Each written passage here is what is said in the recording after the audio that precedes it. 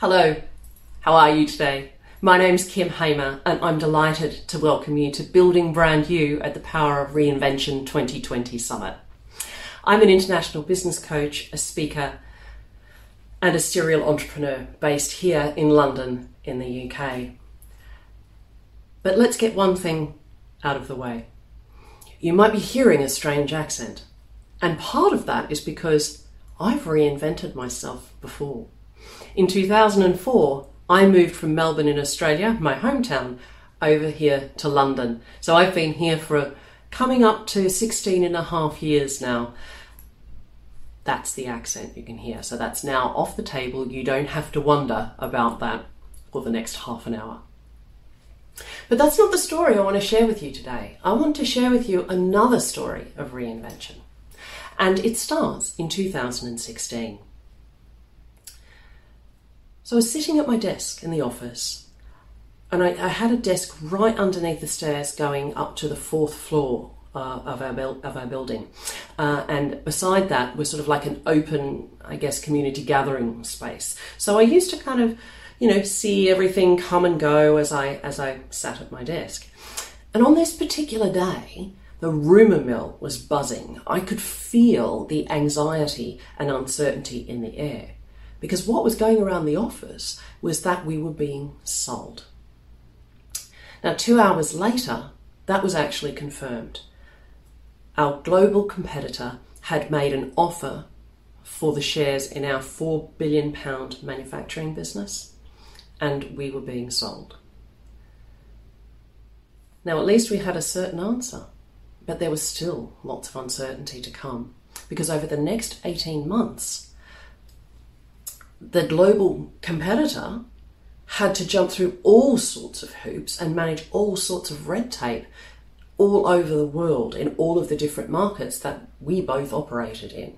So it was a time where we weren't even sure that the deal was going to go ahead. If any of those competition commissions had said, no, we're not happy with your proposal for our region, the whole deal could have fallen apart. So while there was kind of certainty, actually there wasn't.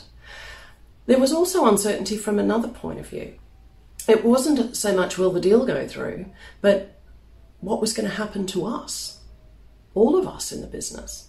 Now, some people were invited to be part of the transition and integration teams.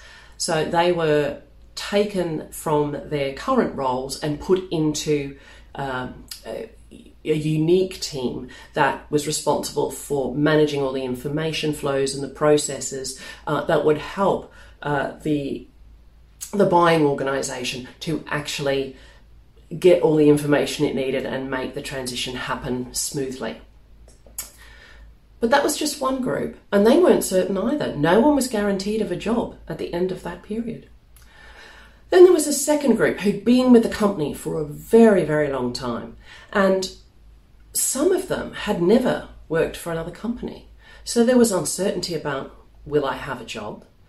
Will I have to interview for the first time in my life? What other job might I want? How do I need to upgrade, my skills for the world out there? What if I can't get another job? What am I going to do? And for some people, they were quite close, 1 or 2 years off potentially being able to retire. So there was a question for them about, well, do I bother getting another job, or can I manage myself into an early retirement? So there was lots of uncertainty for that group of people.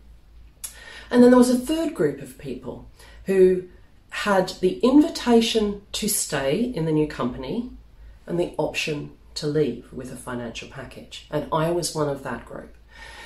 So I'd been with this company, this manufacturing company, for 5.5 years. And at the time, I was working in a global role. It was a role that didn't exist before I took it on. So I got to create it, and it was leading on innovation, product development, and customer development globally for our business. And it was a role I loved. I got to work with big players like Coca-Cola and Nestle Waters and Heineken and Red Bull and Pepsi.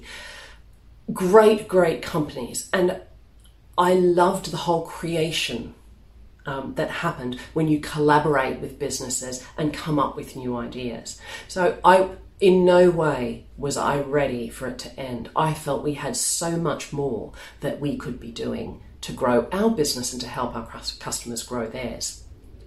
But it wasn't to be. The job was going to end. And as the saying goes, when life gives you lemons, go and plant some seeds.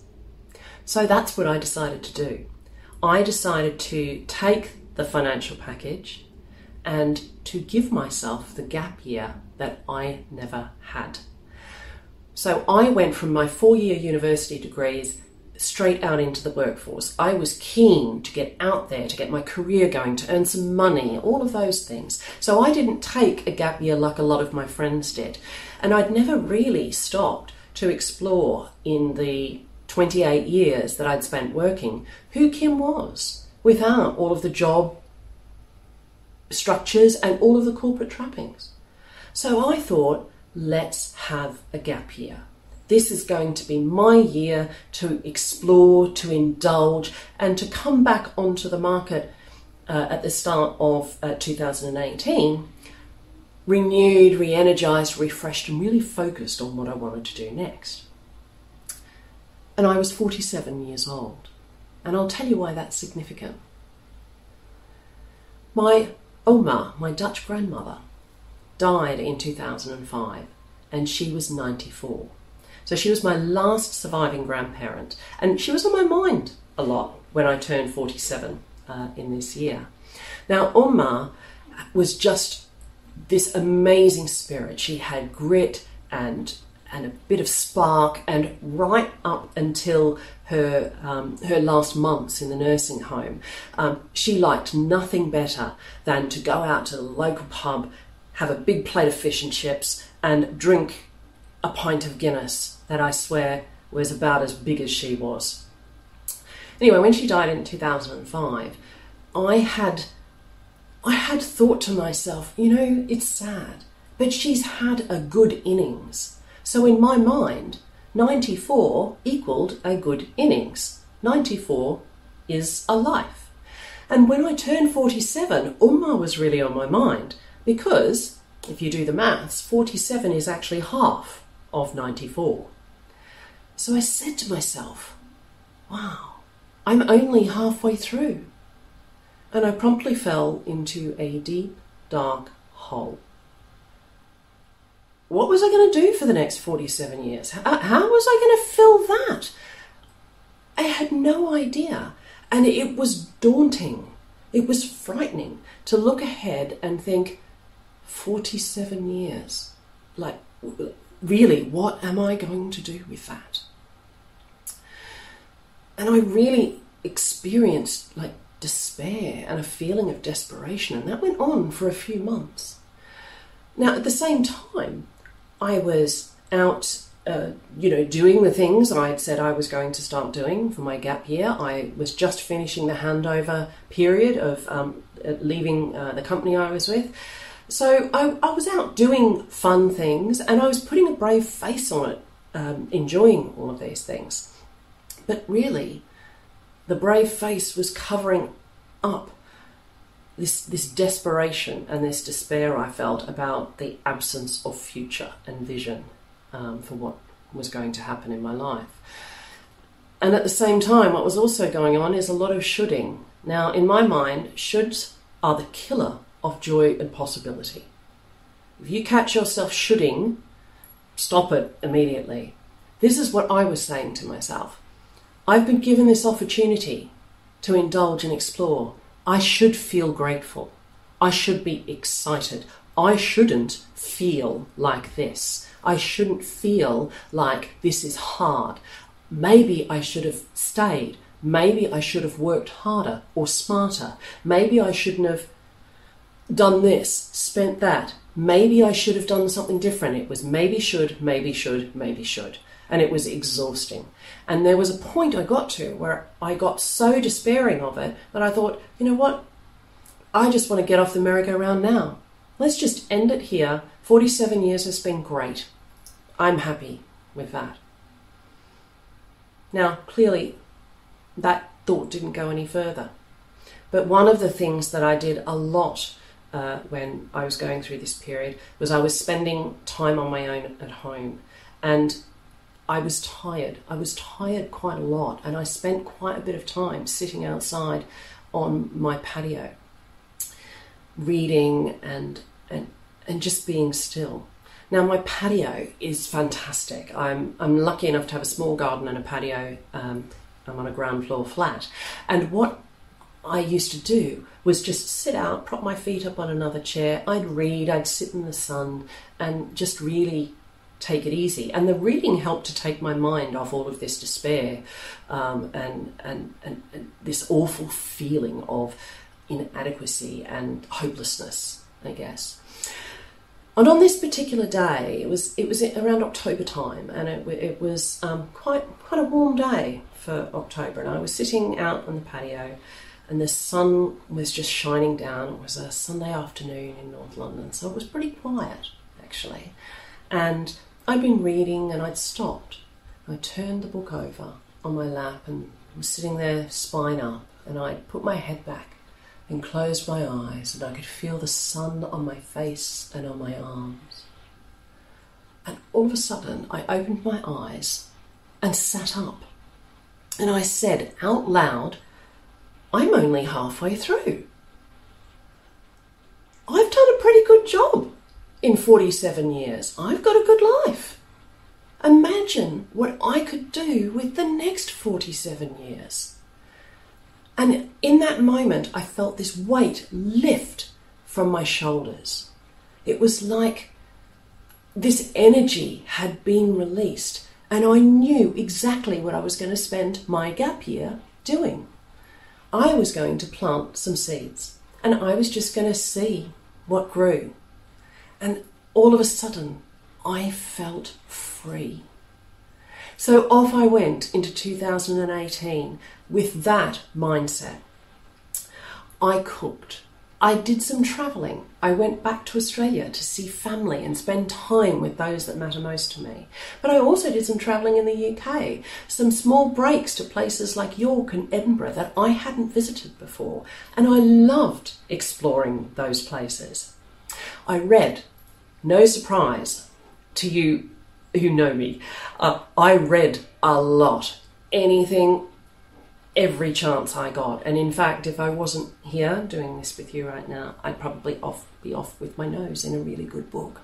But reading was just it is such a joy, and it was so beautiful to indulge in it and not try and squeeze it in places. You know, I went to a lot of courses, and I listened to a lot of speakers. I did some online study with Oxford University, with MIT in the States. I became a trustee. I became a trustee for a secondary school here in North London. And that was born out of what had emerged from some of the I don't know what my future's going to be like, about, well, you know, the future is in the hands of the next generation, and are we actually equipping them to be resilient and persistent and to be responsible for building their own success and their own happiness? So I'm doing all of those things. And I got to the end of the year, and I started to think about what I would do going back onto the market. And I used 4 questions to start to frame what that might look like. So question number 1 was, what am I good at? Question number 2 was, what do I enjoy? Question number 3 was, what do I want to try? And question number 4 was, what do I need help with? So question number 1, what am I good at? So I have opinions about what I'm good at, and I had plenty of those. But sometimes the gold comes from other people. And it was about thinking about what I'd heard, what other people tell me all the time that I'm good at, and that we just forget to listen to. Maybe it becomes a bit of wallpaper for us, but I really tuned in to what other people said I was good at, not just my own view of the world. The next thing was, what do I enjoy? And this was thinking about What are the things that light me up from a work point of view? So it wasn't about necessarily taking, a passion like writing and making that into a job. It was about thinking, I am super creative. I love the new stuff. I love collaborating. So things like working in a team are really important to me, but I love to work on my own as well. So I like some autonomy around projects. I like new projects. So give me a problem, give me a thing to create. I'm there, I'm all over it, I make it happen. If you want me to manage the status quo, I am not your girl. I will find problems to solve that you don't want me to find. So it was about understanding what it was that I really enjoyed doing at work. The third question was, what do I want to try? I wanted to go into a role that helped me to grow, that helped me to explore even more. I'd learnt a lot about myself over the year, and I thought, well, I don't want to stop the learning. So what are some of the things I'd love to learn about? And then there were some practical things as well. At that stage I was 48. I started my marketing career before the internet and before social media. And while I considered myself quite social media and internet savvy, there were new things coming out all the time. There was a thing called Instagram that I knew nothing about. Everybody said I should be videoing, and I'd never videoed myself in my entire life. So, there were things practical things that I could use help with, that I wanted to try. And that takes me to the fourth question. Excuse me, I've given you a little preview there, about what I needed help with. So I found some people to help me, give me some tips on videoing, on social media. I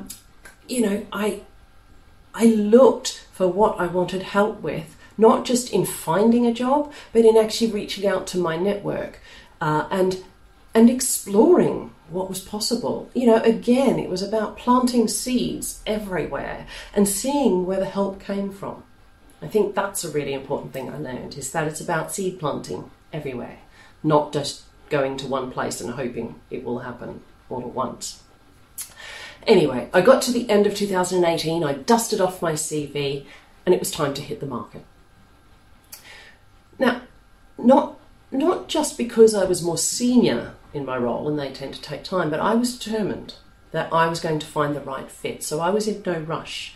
I spent time exploring the market. I spoke to recruiters. I spoke to my network. I wanted to find the job that would be the one for the next maybe 5 years or so. So this was not about rushing into the first thing that was offered or put in front of me. And the roller coaster of recruitment and job hunting went on. I got close to a few, and from either side, one or the other would decide it wasn't quite the right fit. But in September, I was down to the last two for a marketing director role for an amazing charity out in West London. Now, the final interview had gone really well.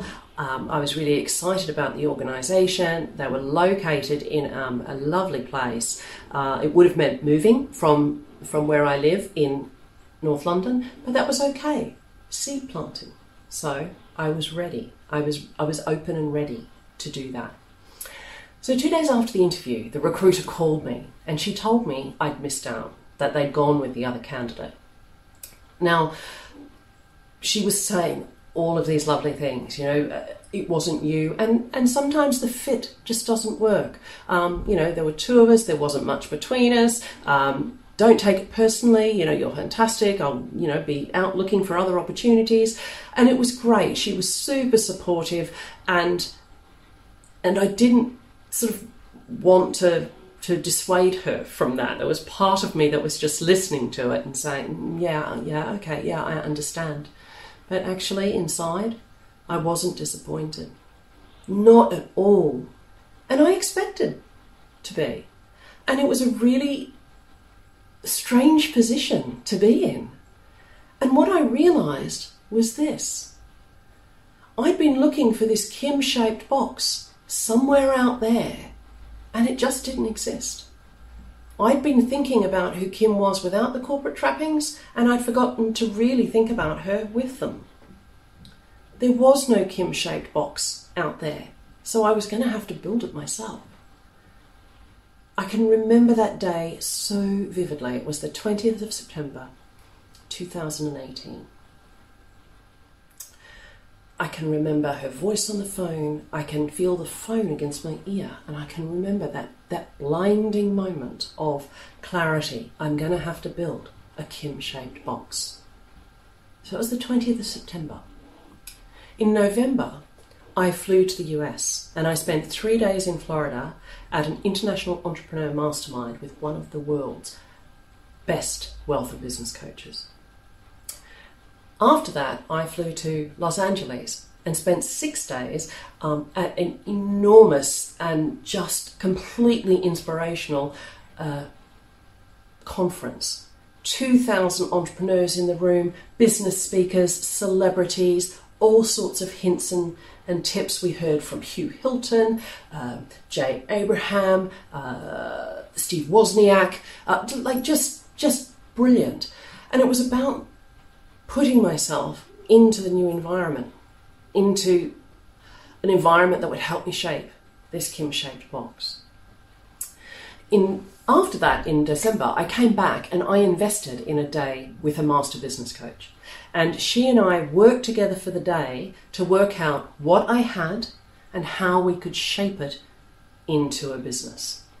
Now, that is what I'm passionate about. What I learned is that I actually had all of these ingredients already. It was just about creating the right recipe. And on 1st of January 2019, I started Artemis Futures. I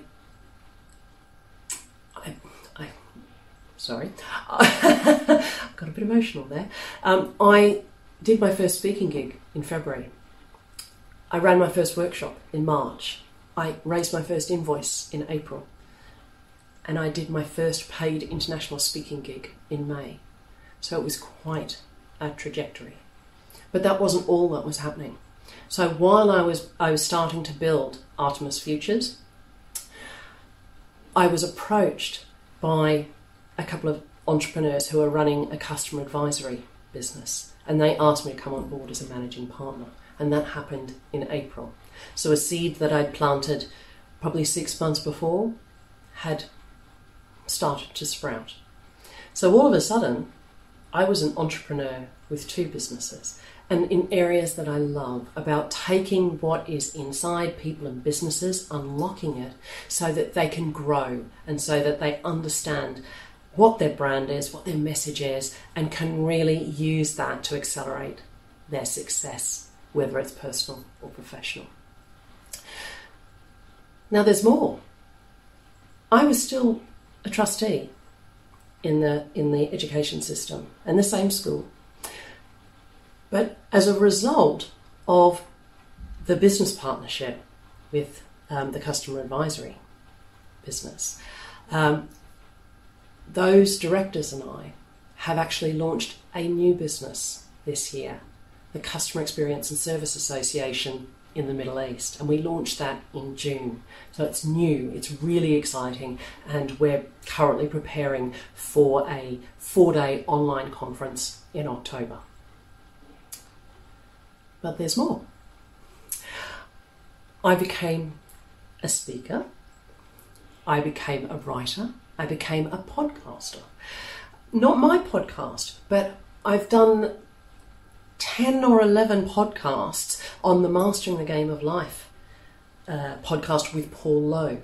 And a couple of those podcasts, I've taken the host's chair and allowed Paul to have the space to be interviewed.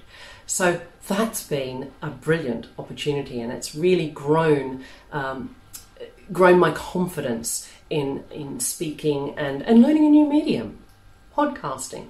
Who knew? Who knew?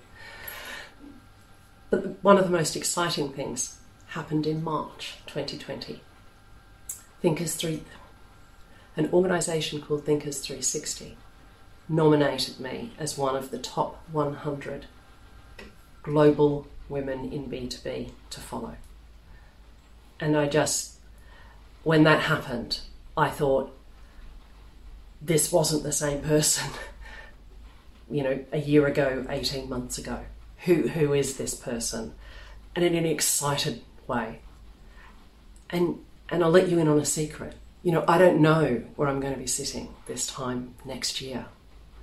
But that's part of the fun. That's part of the excitement and part of the journey.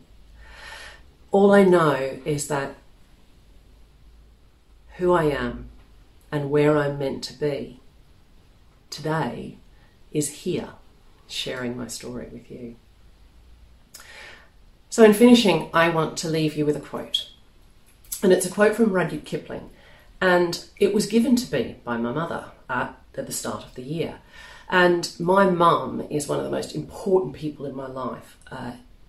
She's just a space of unconditional love and such a great sounding board for me, particularly in those dark times when, you know, I'd say, why do I have to reach for more? Why do I always want more? Why can't I just settle like other people do? You know, why, you know, what's wrong with me?